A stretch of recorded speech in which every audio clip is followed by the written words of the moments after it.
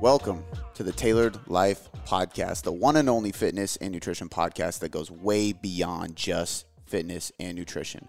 I am your host, Cody McBroom, and with me I have my co-host, Travis McQueen. What up, dude? Here we go. New intro. One take Jake. That felt good, man. That felt official. Yeah. I want it to feel out. like a radio show. That's my ultimate in the goal. broadcast booth. Yeah. And one of the things that motivated me too, I was watching Tom Bilyeu's Impact Theory. Have you seen that?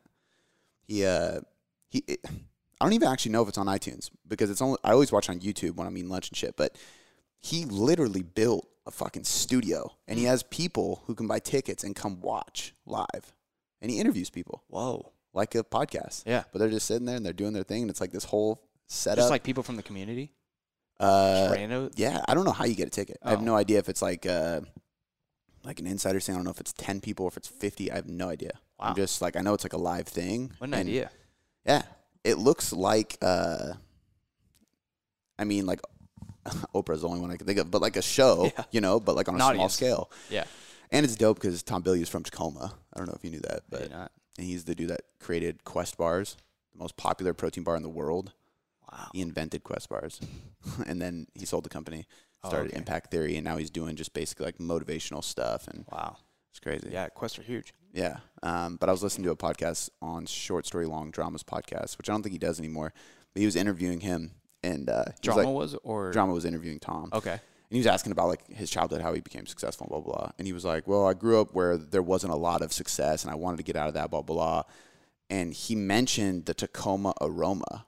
He was like, I lived in a smelly city and called it Tacoma aroma. And I was like, what the fuck? That's crazy. You know, you're from Tacoma. That's how you found out that he lived in Tacoma? Yeah. Nice. And he's really from there if he knows about Tacoma aroma. Yeah, absolutely. Because Tacoma stinks. Yeah. So you could almost smell that from our high school sometimes. Yeah. Shit was bad if you get close to the port and everything. For sure. You know? Oh, yeah. Ugh. Down to the...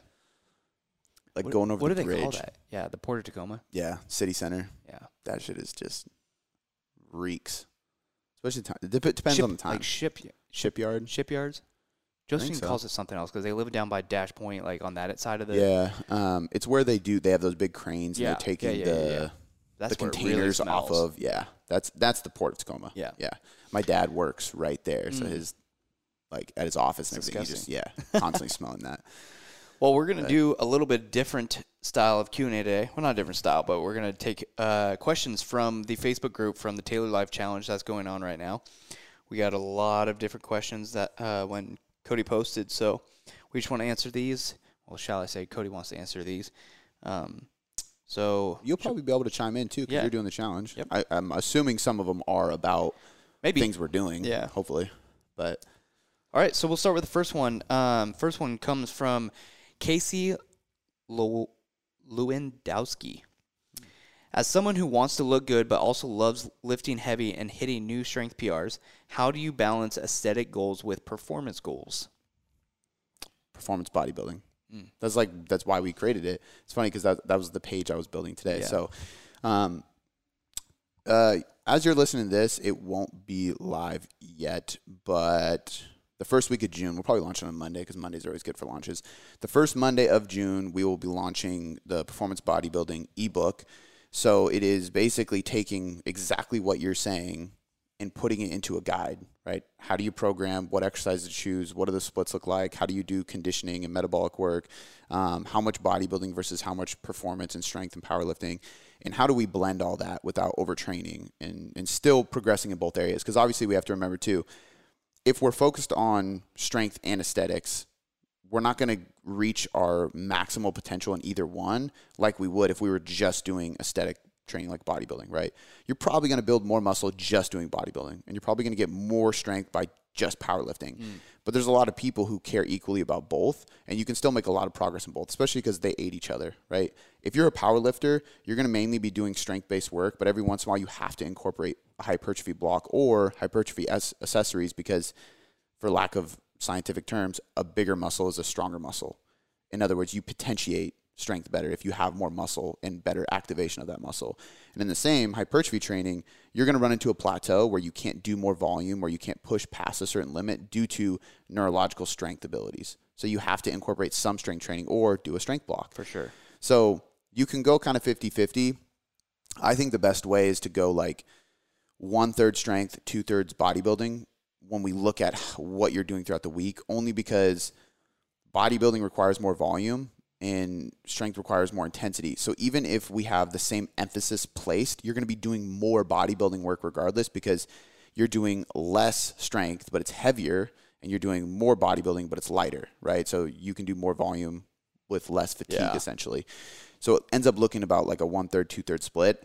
But this is the goal of 90% of people that work with us, right? Like they want to move better, feel better, be stronger. They want to feel like an athletic version of themselves. Either they were an athlete and they remember how that feels, they want to be an athlete, or they're just an everyday person who's like, I don't want joint pain, I want to have energy, I want to be stronger. That's an athlete. Yeah. You know what I mean? So the best way to train to be like an athlete, but actually look like you lift, which is everybody's goal as well, is to focus on explosive movements. So there's like a few categories. One, obviously, I'm not going to go in detail on this part because it's very individual. It could be a whole podcast, but dynamic warm-up, mobility, soft tissue work. Like, you got to take care of yourself, or else you're not going to be able to do anything.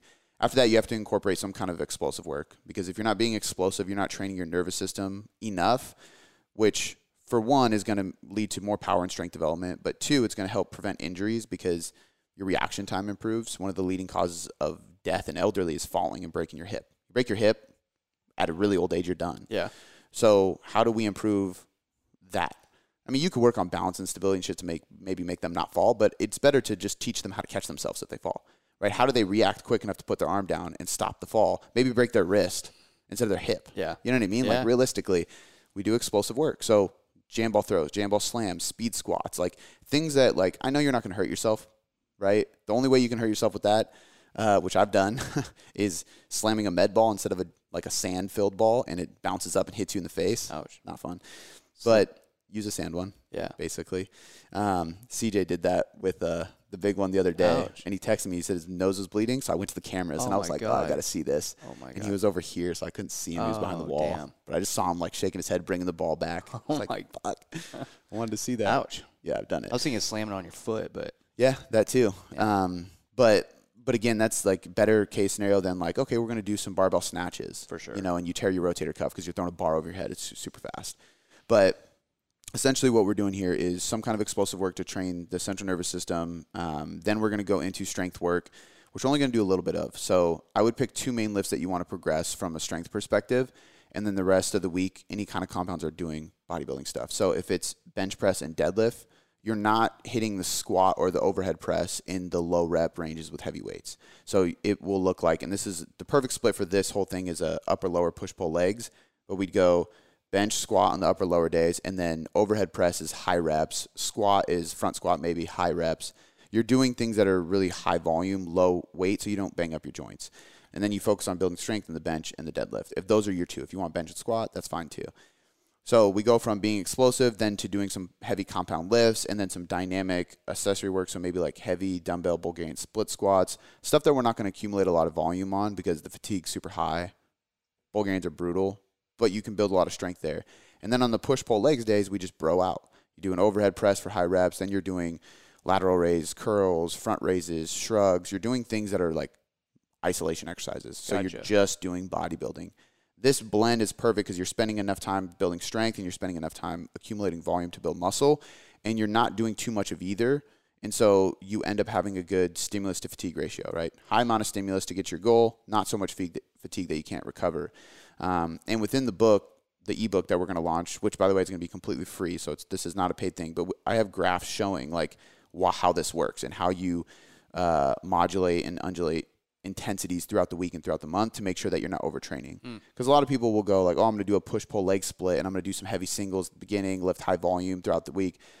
Now you're lifting heavy, you're lifting 6 days a week, you're doing high volume. Basically, all your dials are cranked up. Yeah. You're just going to burn out. Yeah. You're not going to be able to recover. So the best way to do this is what I call performance bodybuilding, but it's essentially doing enough of everything to where you're creating stimuluses in each department, but not too much where you can't recover from it. And honestly, it's fun. Yeah. It's a really fun way to train, and you can absolutely make progress doing this. Dope. So there you go. All right. So next question comes from Jillian Barker. Do you believe the body has a set point in terms of body comp and weight? I do. It's hard. Like, there's no good research on this to like say if it's like there's two different terms. There's a body fat set point, and then there's a body weight settling point. I believe more so in the body weight settling point, because I've seen people, you know, I think that there is a body fat set point that's universal. Because if somebody has 70 pounds to lose and they're like, oh, it's just hard for me to drop the weight because like this is kind of my body fat set point. I'm going to say no. There's no way in hell that your body wants to have that excess body fat because it's extremely unhealthy and it's making all your systems and functions dysfunctional and not perform at where they could. Now, if you had 70 pounds to lose and you lost 65 pounds and you were like dying to get to that, I would believe it. I'd be like, yeah, you're probably in the universal settling point, right? There's this body fat zone where the human body is just healthier, period. It's why most people can get pretty lean, but getting shredded is extremely hard. Why? Because that's beyond the set point for most people. 90% of people are in this comfortable range of, for men, let's say like 8 to 15% body fat, right? Which I would say like 8 to 13, 14% body fat, which is lean. You can see your abs mainly in the morning. You can see them at certain angles throughout the day. You're not shredded though, right? You can see, like for a guy, you can see muscular legs, arms, shoulders, everything, but you don't have a ripped six pack. That's normal. That's a body fat set point for most people. Going beyond that takes a grind, right? And usually after you get shredded, you kind of fall back into that window. It's really hard to sustain it. 10% of people can go beyond that and sustain it because they're genetic freaks. And I don't say that as a bad thing. They're lucky. I wish I was that way. It'd be great. And I know people that are that way, and it's awesome. But it's just not that many people can sustain that lean of physique where they just walk around with a shredded six-pack 24/7, 365, right? It's not very likely. And that's even for women, same thing. It's not as shredded, but still there's some women who can just stay really, really lean all the time. They have a genetic capability to do so, and that's not that many people, right? 90% of people don't have that. 90% of women should see definition in their upper back. They should be able to see some definition in their shoulders, in their calves, and in places like that. But they're not super, super shredded in their stomach or glutes, hamstrings, quads, because that's typically where they store more body fat. And that's just normal. Now, totally. Body weight settling point is where your individual body is more comfortable, right? And there's many definitions for both these things. This is just kind of how I look at it and what my experience has shown me. But, you know, there's a place for my body where it is comfortable. Like, now, for me to say it's universal would be for me to say that every 5'9" male individual that is within 10 years of my age should have a body settling point of 170 to 175. Yeah. That's inaccurate. Yeah. You know what I mean? But based on my history, the amount of muscle I have, my activity levels, my sleep, all those things, my body tends to stay in this 170 to 175 range. When I want to get big and gain weight, it's really hard for me to break that 175. When I want to get really lean, it's hard for me to break 170. Yeah. You know, I usually get down to 170, and I'm approaching that number here soon. And then it's going to be a grind, right? I could take it to 160, and I would be peeled. I'm not going to sustain that. It's not going to be healthy. If I do get that far, I'll take some cool pictures, and then I'm out. Like, you know, it's not sustainable. So that's the difference between the two. And I think ultimately you can change your body weight settling point if you do things properly. And this kind of goes back to, I think it was on the last research review I did with Brandon and the YouTube video we did talking about diet breaks. But I talked about periodizing it in a way where you have a cut for X weeks, then you take a maintenance phase, and then you have another cut, right? And doing things like that help you change the body settling point, because if I know getting past 170 is tough, I'm going to cut down to 170, and then I'm going to maintain that, right? That's leaner than my normal by a few pounds, but it's not crazy to sustain. So my body I'll be able to reverse diet and keep it there for a little bit. My body will feel good, healthy, ready to respond for the next diet. 8 to 10 weeks later, I jump into another deficit to push past that 170, and then maybe I sit at 165 for another maintenance block. Totally. And it's a little bit tougher to maintain, but I'm going to do it because I didn't try to lose 15 pounds and then maintain it, right? And for some people, that 15 is relative to 30 pounds. It just depends on where you're at, right? But for me, this is the example. And you break it up. Now, it's going to take me a year plus to change that body settling point. But if you want to change it to where you can maintain a leaner physique for a long period of time for the rest of your life, what it takes. Yep. You know what I mean? And that's why most people who do maintain a lean physique, especially ones who don't have the greatest genetics, they have been doing this for a long fucking time.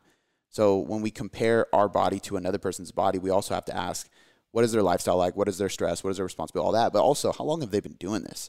Because I used to do that all the time when I was in the first few years of trying to change my body, and I didn't have the muscle mass I wanted. I didn't look as lean as I wanted. And I would compare to people who have been training 10, 15, 20 years. It doesn't make sense if I've only been training 3. You know what I mean? It makes no sense at all. Let alone there's people who are comparing their 1-year fitness journey to people's 10-year fitness journey. That doesn't make sense either, right? It's not a relative comparison. But I do believe in both of them. I think there's like a universal one for most people as far as like body fat percentages of what is healthy and normal and sustainable. And then I think there's a body settling point for each individual where their body kind of likes to hang. And the easiest analogy to think of it is like a thermostat, you know, in your house. If you have AC and heat, you turn it to 68 or 70 degrees, let's say, for easy math. If it gets hot and it starts going up to 72, the AC kicks on, brings it back down to 70. If it gets too cold because it's turning night, the heat will turn on, it'll bring it to 70, right? It's always kind of balancing. That's your metabolism. Yeah. Your metabolism is regulating that dial until all the time. All the time. It's homeostasis. That's where it's comfortable. So totally. It's a great way to put it. I will not take credit for that analogy. It's been said many times, but it is a good one. Cool. Next one comes from Kelsey Bomar. Do you have any advice or techniques for staying motivated when you have been consistent for months, but you are still not seeing progress? So the first thing I would say, there's a few things that come to mind. The first thing that comes to mind when somebody wants to know how to stay motivated when they're not seeing results yet they've been consistent for a long time, which can be really frustrating, is to audit what you're doing and see if it requires change, right? Because at the end of the day, like when we get people that come to us and they're like, oh, this is the result I want. I'm like, okay, cool. How long have you been working at this? All year. Okay, cool. What are you doing right now? Blah, blah, blah, blah. Okay, what were you doing 6 months ago? Same thing. Okay, well, change requires change. So if you're not seeing the result you want to see, you got the consistency factor down, change what you're doing. You know what I mean? Now, there's many times as coaches we don't change what you're doing, but that's because you're not consistent. So if I see a client who's not getting results, but I know they should based on where we have things prescribed, it's about checking off the boxes. Are you sleeping? Are you getting enough water? Are you getting fiber? Are you measuring accurately? Are you going out on the weekends and forgetting to track? Are you drinking too much alcohol? Like, are you training hard? If all these ducks are in a row, then we go, okay, we have to change something. It's either a bigger deficit, we're adding cardio, we're going to change we're going to change the stimulus, the stressor, right? Maybe you've been at it for too long. We need to pull you back for a little bit, recover the body, and go after it again. But regardless, I think number one is to create change, right? So because the most motivating thing and the thing that keep you motivated is results, right? So normally I would say the best way to get motivated or continue being motivated is to take action, get results. Those results will motivate you, and it's that success loop again, right? But if you are consistent and you're still not getting results, I'm not going to tell you to take more action because you're already doing that. I would say change what you're taking action on because maybe what you're doing is just not working anymore. Yeah.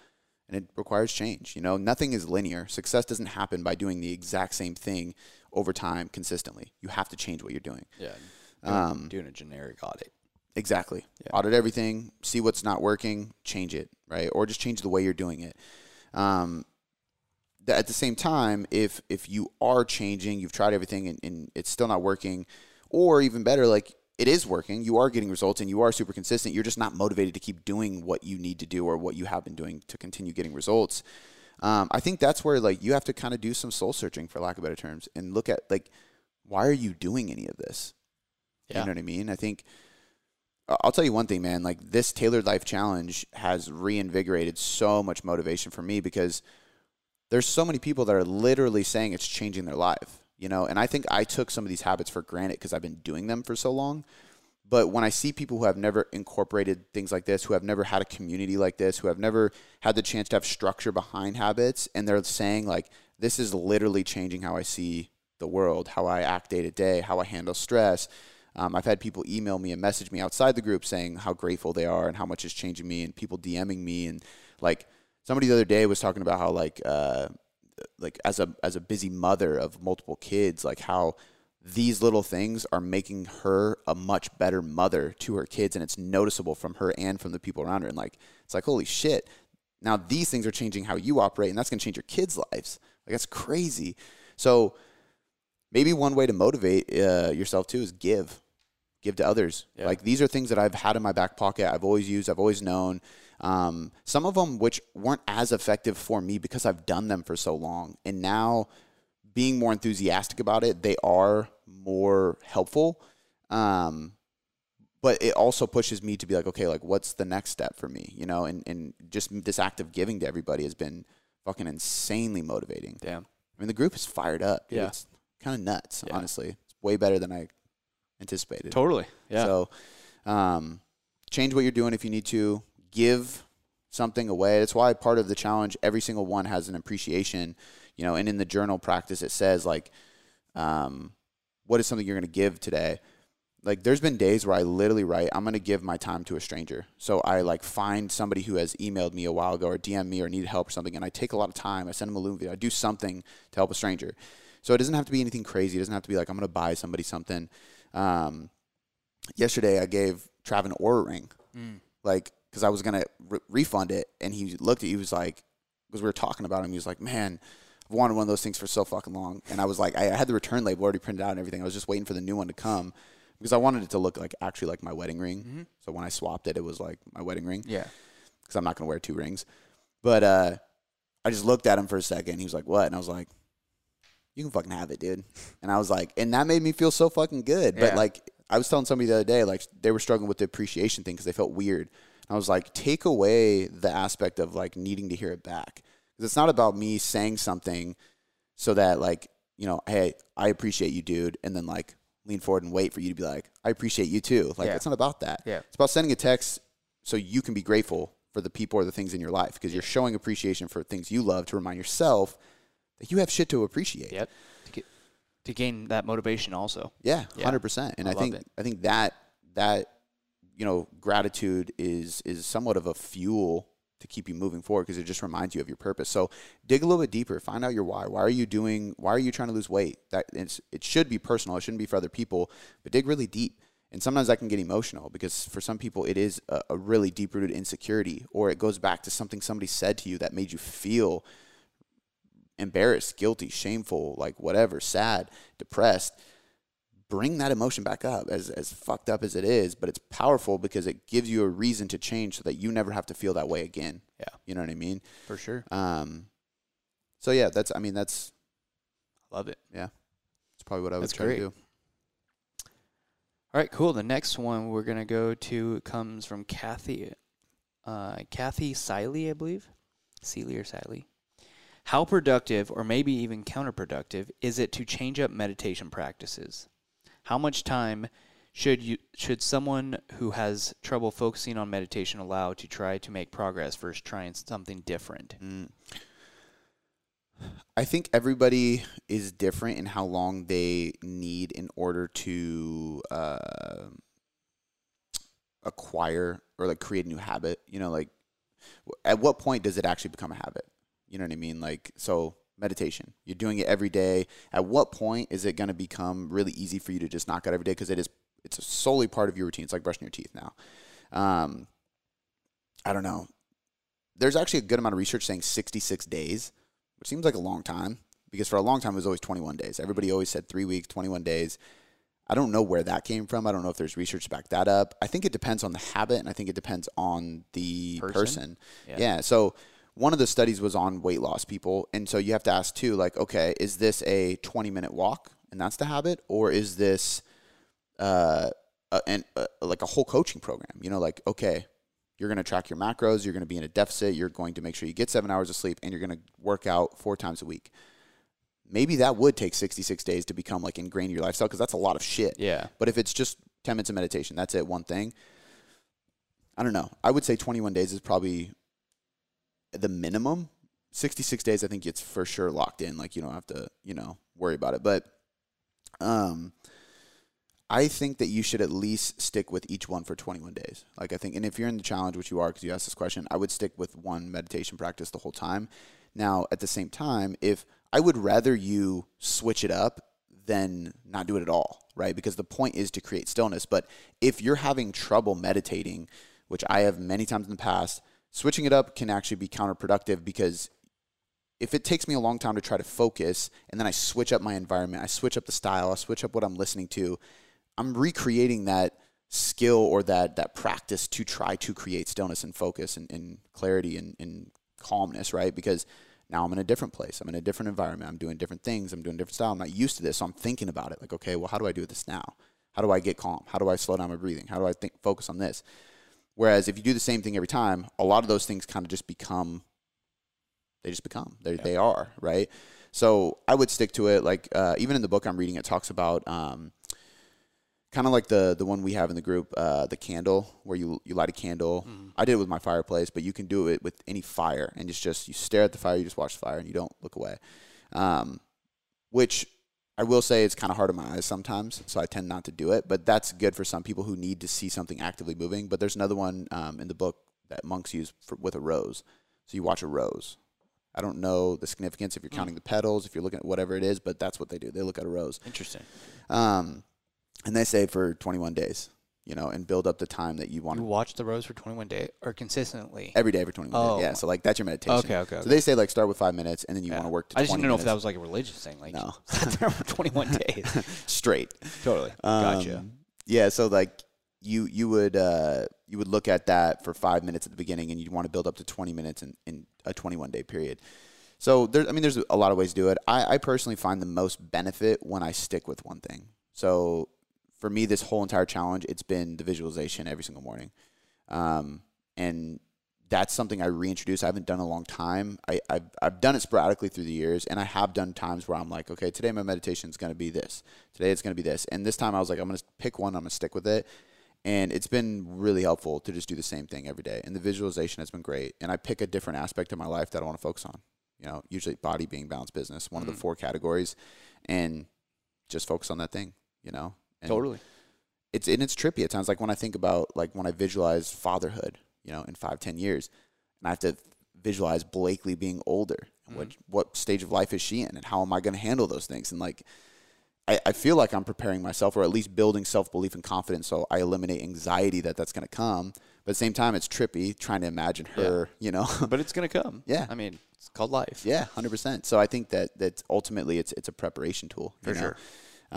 But point being is I'm getting really good at visualizing my future because I'm doing it every single morning, right? So I think there is a skill behind meditation, and you should try to pick one that works the best or comes the most naturally, and then just stick with it. Yeah.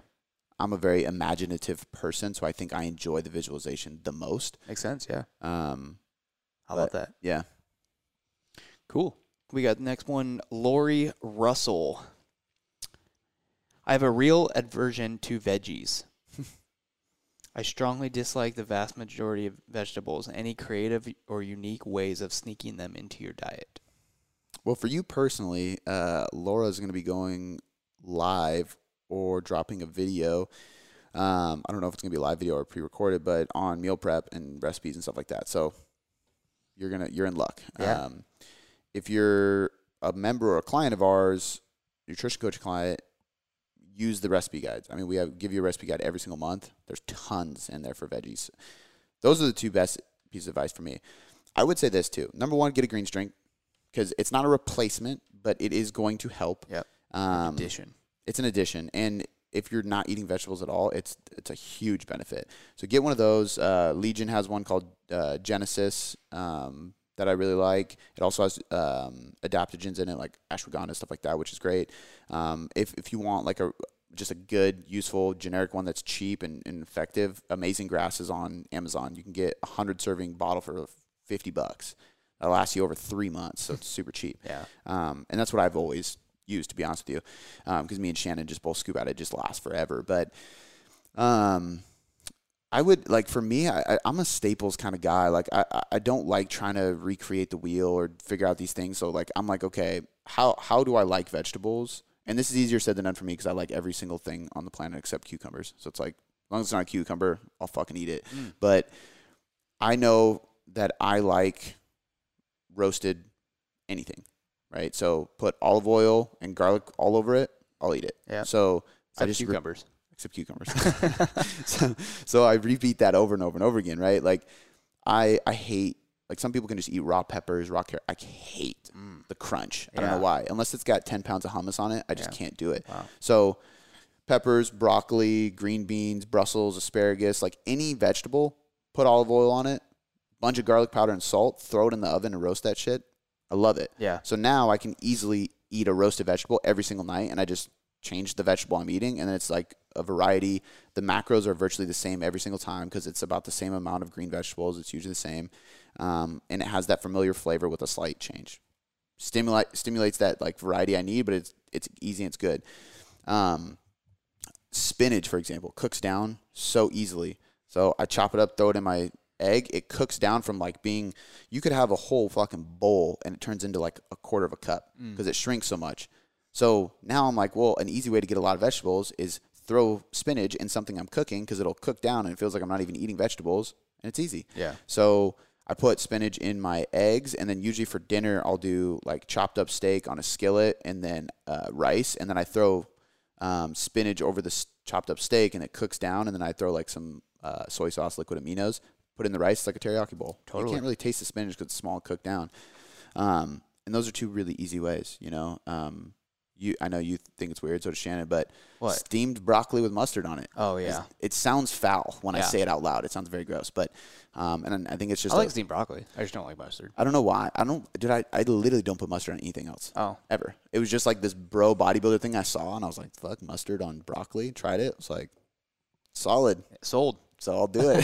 It's an easy thing to eat. Wow. So I do that all the time too. And I think like, just keep it simple, you know. Greens powder, throw spinach and things that cook down really easily, and then pick, like, for me, the roasted one is an easy one, but pick a way to, like, prepare vegetables that you can handle, and then just rotate the vegetables you're doing it with. Totally. Yeah. That's great. You do stir fries a lot, right? Yep. Broccoli and cucumbers. Zucchini. Anything. Yeah. Right? Stir fries are great. You like zucchini? Yeah, zucchini's good. Borderline cucumbers. It is, but it's different. It looks like a cucumber. Yeah. It's more like squash. But, absolutely. That's fair enough. But, like, stir fry, like, we got one of those hibachi pan. I think it's called a hibachi pan, where it's like a big bowl. Yeah. Is that hibachi? I don't know. You know where you go Keep you know the restaurants where they cook it with fire in front of you? There's like this big like bowl pan. I don't know what it's called. Stir fry pan. There you go. Yeah. Actually, I think that's exactly what it's called. Yeah. But we literally, I used to do this all the time. At the end of the week, it's like, all right, what do we have left? We have little green beans, little broccoli. We have some carrots. We got some peppers, onions, mushrooms, baby corn. Yeah. Can of baby corn in the pantry. Like, we'll just throw a ton of different things in there with some good teriyaki sauce. It's actually really low calorie, and just throw some meat in there, chicken, shrimp, whatever. Fire. Yep. And that's just a ton of vegetables. Yeah. So that's an easy way to do it. Hey, do you want quick, easy, and fast fat loss? So fast that it'll happen in 30 days, and maybe all you have to do is take a pill? Well, you're shit out of luck, because it's not going to happen. It takes hard work and patience, which is one of the reasons why I love Legion Supplements. They are open and honest about their marketing, and on the front page, they tell you that supplements don't overrule training and nutrition, but they do supplement a good diet and a good training program. So if your training's dialed in, your nutrition is on point, and you want to get that upper edge and take things to the next level to get the best results possible for your body and performance, check out Legion and save 20% today by heading to buylegion.com/boomboom. Now, let's get back to the episode. All right. Next one comes from Katie Newman. Says a two-part question here is this is a good one. Who are your top 3 to 5 guests? Let's just do top 3 for time's sake. Who are your top 3 guests that you want to have on your podcast, fitness or non-fitness, that you haven't had on yet? Second part is why. Are we reaching for the stars here? Should we reach for the stars? Sure. I mean, I feel like make it interesting. I basically feel like we either have to or it's kind of pointless because there's right now for where the podcast is at, because the podcast has grown. It's pretty successful now. Yeah. We're at a point where like there's a good amount of people we can reach out to, and there's a high likelihood that they're going to come on as long as they see the email or the message, because they're busy people and it happens. And then there's this huge gap, and there's fucking Joe Rogan. You know what I mean? Like, there's a pretty big gap. So I don't think Joe Rogan goes on other people's podcasts. I don't think so either. But I'm just saying, there's basically like we could get basically most people on, and then there's a pretty big gap, and then there's like famous people. Yeah. You know, obviously Joe Rogan would be probably one of my top ones. But you know what? Like personally, I would probably rather have a round. Like if I'm going to pick Joe Rogan, I'm going to do a round table, and I'm going to pick Joe and like 1 or 2 of my favorite guests from his podcast. and I'm kind of going to be a fly on the wall. Like I'm going to sit at his podcast table because I would want to go to his studio, and I would just probably laugh the whole time. I probably wouldn't say anything. I just fucking laugh and probably get high on the fumes that they're smoking while they do it. And I mean, like, imagine being able to sit at a table with him and Dave Chappelle and just podcast. Did you watch that episode? Not yet, but I'm going to. Oh my gosh. Yeah, It's I've so seen good. some like quotes and stuff on Instagram that I was like, damn, this is. So I would love to do that. But there's also been people that he's interviewed, like, I was just watching him yesterday. The guy that wrote "Can't Hurt Me." He's an ex-Navy SEAL. Oh, David Goggins. there you go. Have David Goggins at the table, or like Tim Kennedy is a badass dude, or not Tim. Tim's great too, but Jocko Willings is who I was thinking of. Jocko Willings at the table with him. That'd be crazy. So, but this is like way out there, right? That's like literally daydreaming. Dude, it'd be wild to talk to Jocko. It would be, Yeah. so wild. I mean, he fires me up. His book is amazing. Yeah.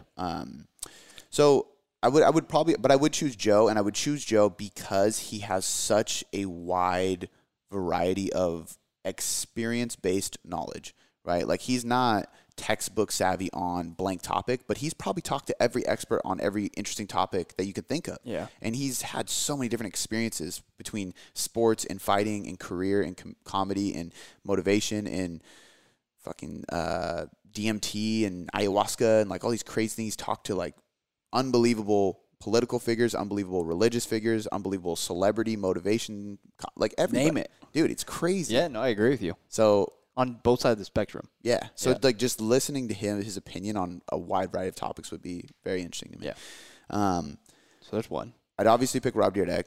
Rob There you Dyrdek would go. be up there. He recently just started a podcast, which I've been loving. It's called Build with Rob, and Really? it's dope. And so basically what he's doing now, was unaware of this. he's kind of opening. It just started a couple weeks ago. Oh. So he's basically opening the playing field for applying to work with him now. So like to the point where, because what he does now is essentially like he has a company called the Dyrdek Machine, and it's basically like he's kind of like a capital investor. So normal capital investors would take applications, almost like Shark Tank, right? Totally. That's Yeah. what they are, right? You show them your idea, and they go, okay, here's a mill. Yep. I'm an investor. Whereas Rob goes, okay, we'll take it. And then it's, I'm in your team. We're inventing together. We're creating together. We're building together. I am investing Yeah. with a certain amount of capital, but I'm also in the creative process. And as soon as it takes off and goes, I step out. You can only do that to so many companies. I mean, you can't be involved in that many. Dude, he like literally, I mean, there's like footwear, whiskey, cologne, bags. There's like a bunch of different like protein supplements that he's a part of. Like, Yeah. dude, it's crazy. But once the creative process is done, he steps away. Yeah. So I think for him, it's like there's probably like a 6-month period, you know, where he's just deep into it, and then he steps back, collects And his goes to money, the next one. goes to the next one. Yeah. 6 months. Dude, like so I have like a section of my journal where there's like ideas, and I literally heard him the podcast, and I was like, which one of these ideas is good enough to apply? Yeah. Like I got to figure out a business plan because that would be so dope to work with him. But I would have him on the podcast just because he's extremely positive and motivating, and as corny as Successful. it sounds, I see a lot of me in him. Like that's why I like lean towards him. He was a skateboarder. He would like his style, what he was into, and then watching his success and how he changed things and how he got into meditation eventually and personal development. It's very similar to how I kind of fell into things, and I saw him do it, and it guided me a little bit. So I'd love to podcast with him. And So there's two. damn, Give me one more. the third one's gonna be The tough. Rock. The Rock would be great. The Rock would be sick, but I feel like that's a very generic. The thing about The Rock is I don't know what I would talk to him about. You don't think Joe Rogan's generic? I mean, that's everybody's number one answer. Yeah, very true. But Every podcaster's number one Okay, answer. yeah. The Rock is like everybody's yeah. answer. I love Rob Dyrdek, but I just Yeah. See, the thing is like I know. See, and that's actually the thing about Joe. I don't know what I would talk to him about actually, because there's so much. Yeah. The Rock, same thing. I don't know what I would talk to him about. I just think you're fucking cool. Rob Dyrdek, I know exactly what I would talk to him about. yeah. I would. Yeah. See, that makes it way more difficult. I know I would choose David Goggins. David Goggins would be up there, and I know exactly what I would talk to him about. His story is insane, and he's literally probably the most badass dude in the entire fucking world. Like the His way training- his his training. brain thinks, dude. Have you seen that, like, Training with David Goggins? Yeah. Yeah, it's wild. Dude, it's insane. He did a marathon with pneumonia. Yeah. What? Not smart. What the fuck? Dude, he literally could do anything. Yeah. He just goes through anything.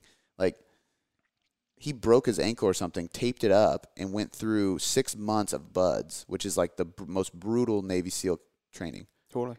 Something has to be fucked up in your head to be able to do that stuff. If you haven't listened to that episode, listen to it. It will blow The one your with mind. Joe Rogan. Yeah. He's been on there a few times, too. Yeah. I've listened to 2 or 3 really good episodes on Jocko's, too, that are just mind-blowing, Yeah. dude. The things that, like, He went through. yeah.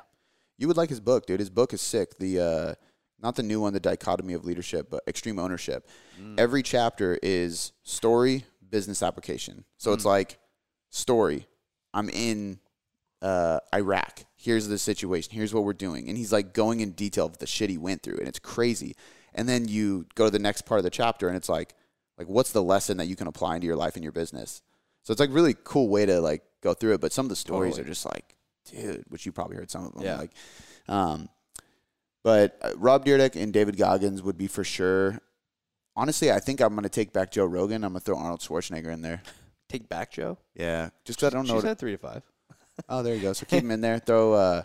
If I have 5, I'm going to throw Kevin Hart, and I'm going to throw Arnold Schwarzenegger in there. There you go. Kevin Hart is the most, like, the only person on the planet that is equally motivating and hilarious, without a doubt in my mind. Yeah. He's probably my favorite comedian for sure. Joe Rogan and Dave Chappelle are up there as well with him. But that dude is just, he's a machine. And Arnold Schwarzenegger has the most insane That's a story given. in life. Yeah. Yeah, like what he's accomplished. Cool. Well, I think you answered both of those questions very thoroughly. So, God, what would it take to get all that shit going? next one comes from Simon Brown, or Simone Brown. Definitely Simone. Hey, Cody, my biggest downfall is going on holidays and not getting back on the train.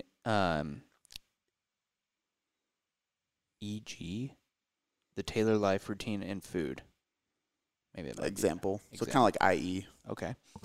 I struggle so much to switch back to reality from holiday mode. I'm not sure what the question is here. Probably how to switch back. And Probably. yeah. Side note, Joe Rogan should do a contest for listeners to opt into, and the winner gets to interview him or something like that. That'd be fucking cool. Or come to the studio. You know how many fucking Yeah, he wouldn't entries, do it, but that'd be so cool. how many entries he would have All right, so how to get back on track. after holidays? Step number 1, like remove the guilt and shame associated with falling off in the first place. A lot of times people don't jump back on track simply because they're so guilty and they feel so bad for themselves for falling off in the first place. But the reality is that's fucking life. Yeah. It happens. There was a holiday. There's going to be another holiday. There's going to be a work trip. There's going to be a work meeting. There's going to be a day you forget to meal prep. There's going to be a day where your kids get in trouble and you have to pick them up in the middle of the day from school because the principal called you.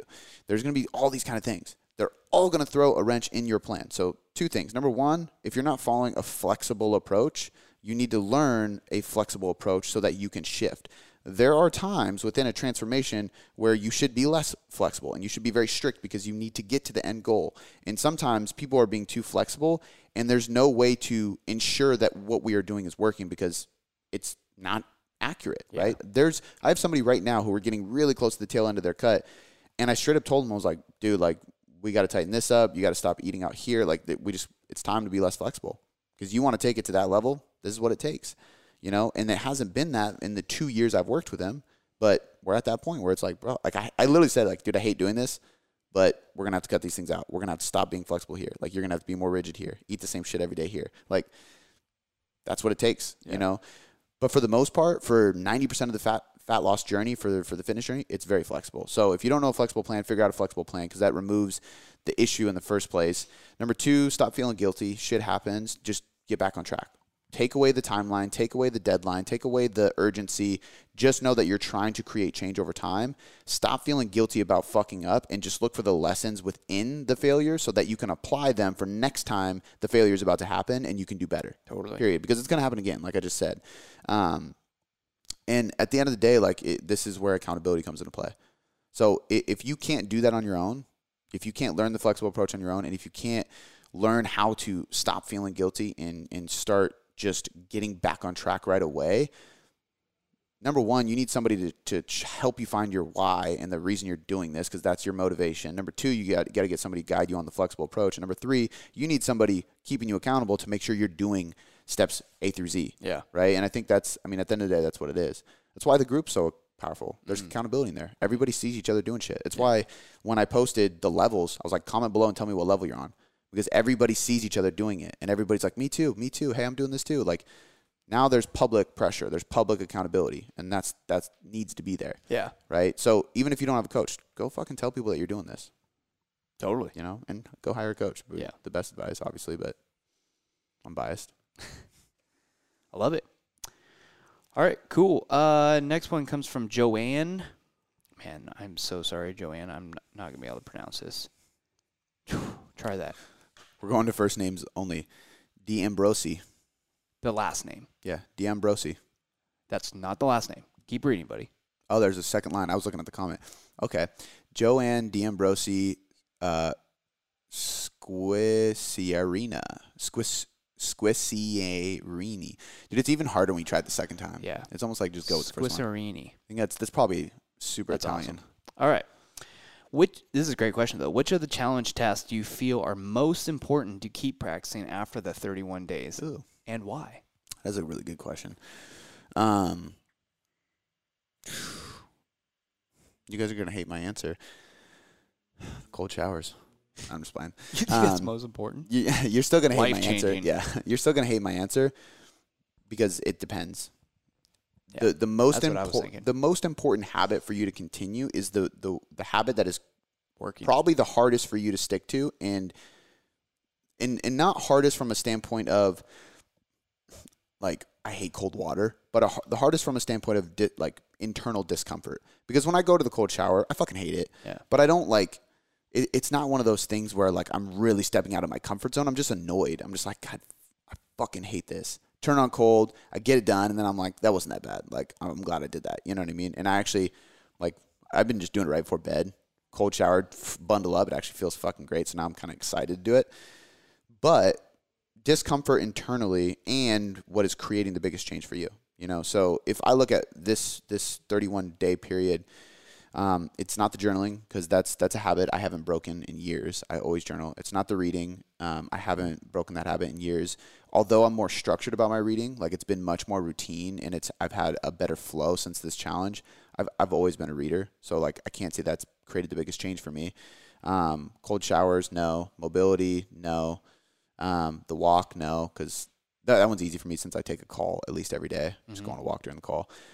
But the visualization, the meditation, that's been the biggest one for me. That's the one habit that I always let go of. It's the one habit I always make excuses for. It's the one habit I always say I don't have time to do, or that it's not doing anything for me and I'm good, which is anybody listening who hasn't given enough time or effort into personal development, I guarantee you can relate to this statement.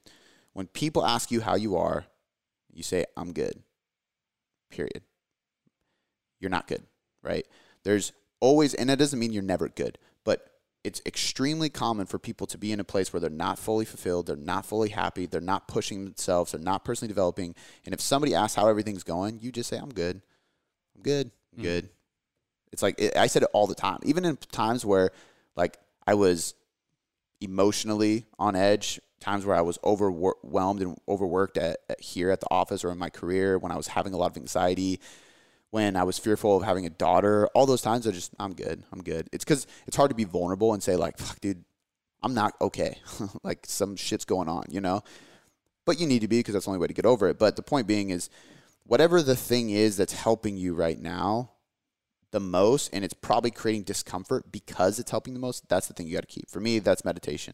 So I can't really tell you. You have to like really look at yourself and go, which one of these am I feeling the most impact from, and I have the most resistance to? That's how I should say, not discomfort. Because resistance is where you do make excuses. You try to rationalize with yourself as to why you don't need to do it, and you can't just do it. And you can even think logically too. If I think logically, it's like, okay, what could I work on as an individual? It's slowing down, right? I tend to just go. I tend to want things done immediately. I tend to be impatient. So the best thing for me to do is to try to learn how to be still, calm down, and center myself, and Totally. woo like shit. But that's meditation. So it's hard to say. Yeah. What about you? Depends. I would say the gratitude. I think that puts me in the best place mentally. Absolutely. Yeah. Just not, like you were explaining earlier, not expecting it back, but telling others, even if they say it back or not, it just puts me in a better place. Yeah. Knowing that I did show that to them and it could change their day or whatever.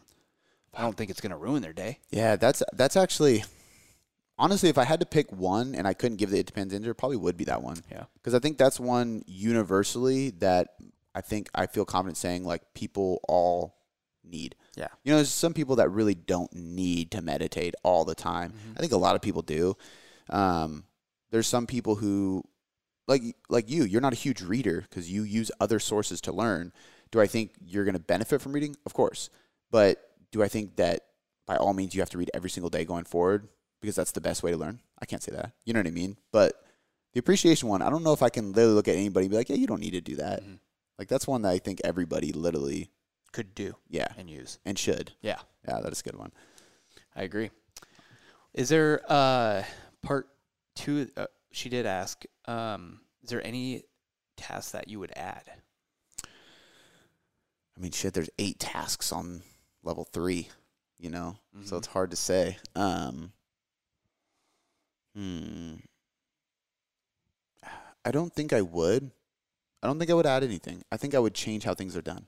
So, for example, like one thing that went through my head is the next time we run this is, do we change the meditation style each level, right? They're all meditation, but level 1 meditation is different than level 2 and level 3, and they get more advanced.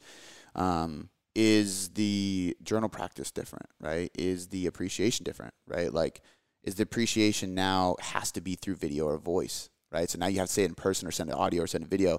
Gets you a little more uncomfortable, but it's a little more meaningful. Whereas level 1, it's like, I don't care how you do it. Leave a note, send an email, it doesn't matter. So I've thought about that, and I think like most of all, even if I don't set those rules in stone, I think that's the important thing is like once you go to round 2 and you're doing this again with us when we launch it again, I think at that point it's up to you, and obviously I'll be giving ideas to everybody, but it's up to you to be like, last time I did it this way, this time I'm going to step it up and do it this way. You know, I think that's, I mean, even for cold showers, like, okay, like how long did I stay in that cold shower on average last time? I'm going to fucking up the ante. I'm going to do a little longer, you know what I mean? Or maybe I'm a cold finisher, so like I start hot and then I finish cold and stand there. Maybe I'm gonna start fucking cold. Maybe I'm gonna soap up cold, like which is what I don't want to do. Yeah, you know, I want to enjoy it for a little bit, soap up, and then it's more about change than add. Yeah, I would say that. Yeah, because I don't think, I mean, 8 is already a good amount of shit. Yeah, you know, and even if I was gonna like add something, I'd probably take something out. So it'd be like swapping. Totally. Because at a certain point, it just gets ridiculous. It's like, all right, 17 habits every day. It's like half your day. All right, cool. We'll go to Sean Wilton. What do you think of the fitness industry at the present time? Do you get sick of seeing the misinformation that is spread by influencers? You got to define that. How do you stay in your own lane with life training business when it's easy to be enticed with the shiny new thing or plan or business opportunity? So there's a few ways I would answer this question.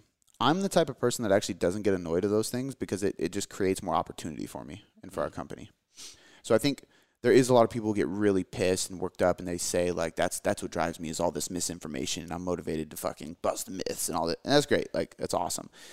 I think it's funny. Like I laugh. I feel bad for people who fall for it, but I also know that the people who fall for it once come to us afterwards, right?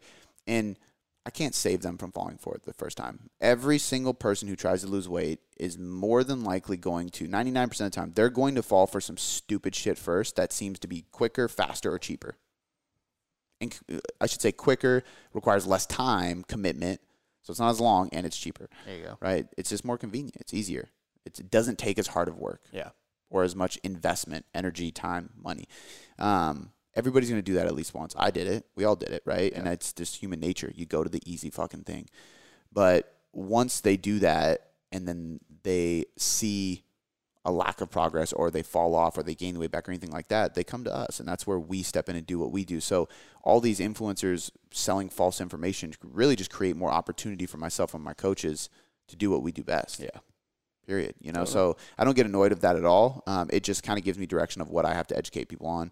And then as far as the shiny object thing, like from a fitness perspective, it just doesn't faze me because once you're well educated in the science, you have a bullshit detector that is like constantly going off. So if I see something that's like a new method for training or nutrition, I don't really jump at it because like if it doesn't immediately check off all these boxes of scientific evidence that I know have to be there, like that's like something coming out and it's claiming to defy caloric balance. Right away, I'm like, I don't give a shit what science has come out so far. Give me 10 more studies over the next 5 years and I'll consider it because the energy balance equation, calories in versus calories out, has been so well documented in research over time that you can't defy thermodynamics. It's like defying gravity. You just can't. So, you know, and there's certain things that like have come out that have like not defied it, but have changed the way we look at it, like chrononutrition. And that came out and I was like, I'm not going to try it, but I'm going to look at it. Then another study and then another study. And then I was like, okay, I will use this with clients because multiple studies are coming out and it's proven to do what it's saying to do. It doesn't change caloric balance. It just optimizes how that looks for you. Totally. Which changes how many, essentially it is a path to being able to eat more food while losing weight. So energy balance is still there, but like you're using it in a different way that we didn't think was possible, right? Just through meal timing. And it took a lot of research to come out for me to like really start to look at that and use it with clients, and it's working, but I don't use it with everybody. But once you have enough scientific evidence in your brain and education, it's just really hard to even see anything and have that shiny object syndrome. Now, for business, it's very fucking hard for me because I always have fucking ideas and I want to create. Yeah. I've read The One Thing at least 3 times now, maybe 4. And that is like going back to that is always like when I find myself in a pattern of trying to find new ideas too frequently, I literally pick that book up because it reminds me like I have my one thing. And the other piece of that is some advice that I heard from much, much older entrepreneurs that are much more successful, in the fact that you have to create almost like a maximum levels of success in your one thing before you can create thing 2, thing 3, thing 4, and expect those to be successful while this one maintains its success, right? There's a lot of people that look at, especially young coaches that look at tailored coaching, and it is like something they're striving for, and they're striving to be like, and I fucking love that. It's super cool. And sometimes it like puts a pep in my step and it motivates me and it makes me feel bigger than we are. But in the grand scheme of things, we're tiny. Yeah. You know what I mean? Like we are a large company, relatively speaking, but like I also study companies that aren't in this industry that we're a fucking ant. Blow us out of the water. Yeah, we're literally a fly on the wall. So, like, not even just from a size perspective though, but from like a time perspective. You know what I mean? Like the same people said on the podcast, like if you're within 5 years of business, you're actually still in infancy, right? Once you get past 10 years, you're like a preteen. You know, you're like a teenager maybe. 20 years, you're mature. You're an adult. And it's like, damn, we're 4 years in. That's crazy. Yeah. You know what I mean? So have we grown a ton in 4 years? Absolutely. I've been doing this for 10. Toddler. But we're a toddler. Yeah. Maybe almost. I'd say once we get 5, we're a toddler, you know? Yeah. Which puts it into a different perspective for you. You know, so I think like for me too, some of my ideas, it's like I have ideas about things and I'm like, there's some urgency to me because I'm like, somebody else could think of this. It's not a thing yet. It's not out there. So somebody could take this, have this idea and blow it up and it could be successful and I'd be kicking myself because I didn't do it. But I'm not willing to risk the growth of this company for that, right? It's why I don't do anything else. It's why like I've had people reach out to me for mentorship and I say no, even though it's a good moneymaker. But it doesn't line up with what my one thing is. And we're heading in a direction and we're putting people in the right positions and building the right systems. And we're trying to take over this area first and be the best at this. And I can't be even good at anything else until there's mastery here. And mastery takes a long time. Yep. So it's hard. If you're an entrepreneur, it's just in your blood to think of shit and want to do them. But I think that if you can remind yourself about this whole one thing concept and just remember it's a long game, you know. If I retire when it's like socially acceptable and correct, man, I got 38 years left. until I'm 65. 65 is the age that you can retire. I got 38 years. Yeah. That's plenty of time to create some other shit. Where do you come up with 65? 65 is the age when you can retire without getting penalized. So if you pull your retirement before age 65, you get taxed on everything and out the ass, and you pay fines, and it's just like If you retire or if you pull your retirement? if you pull your retirement. Okay. But I mean, if you don't pull your retirement, you ain't getting no money. You know, unless you have enough money stashed that you can last. Exactly. So there's yeah. people that, you know, maybe they stop working at 55 because they have enough cash saved to last them a decade before they pull retirement. Gotcha. Of course. And there's people, I know somebody who is retiring extremely early because of something similar to that, you know. And that's where, like, if you're smart, you're doing investments and stuff, because then it's like, well, you just leave the retirement because I got investments I can pull. Yeah. And you don't get penalized for that. Totally. Not that I'm There's one of those different people. ways. I don't know shit about investing, so. But yeah, I think just remembering, like, what your main focus is. Like, Rome wasn't built in a year or whatever the saying is, you know? So it's like, shit, if I'm trying to build the Coliseum, It's going to take a while. It's going to take a while. So. All right, cool. That was the last question for the day, so that was great. That was good. Love answering those questions. We'll keep up going. Probably post again. Yeah, and for those of you who are in the group that noticed we didn't answer your question, we will on the next one because we just didn't get through. And we'll have more. Yep. Deuces. We'll catch you next time.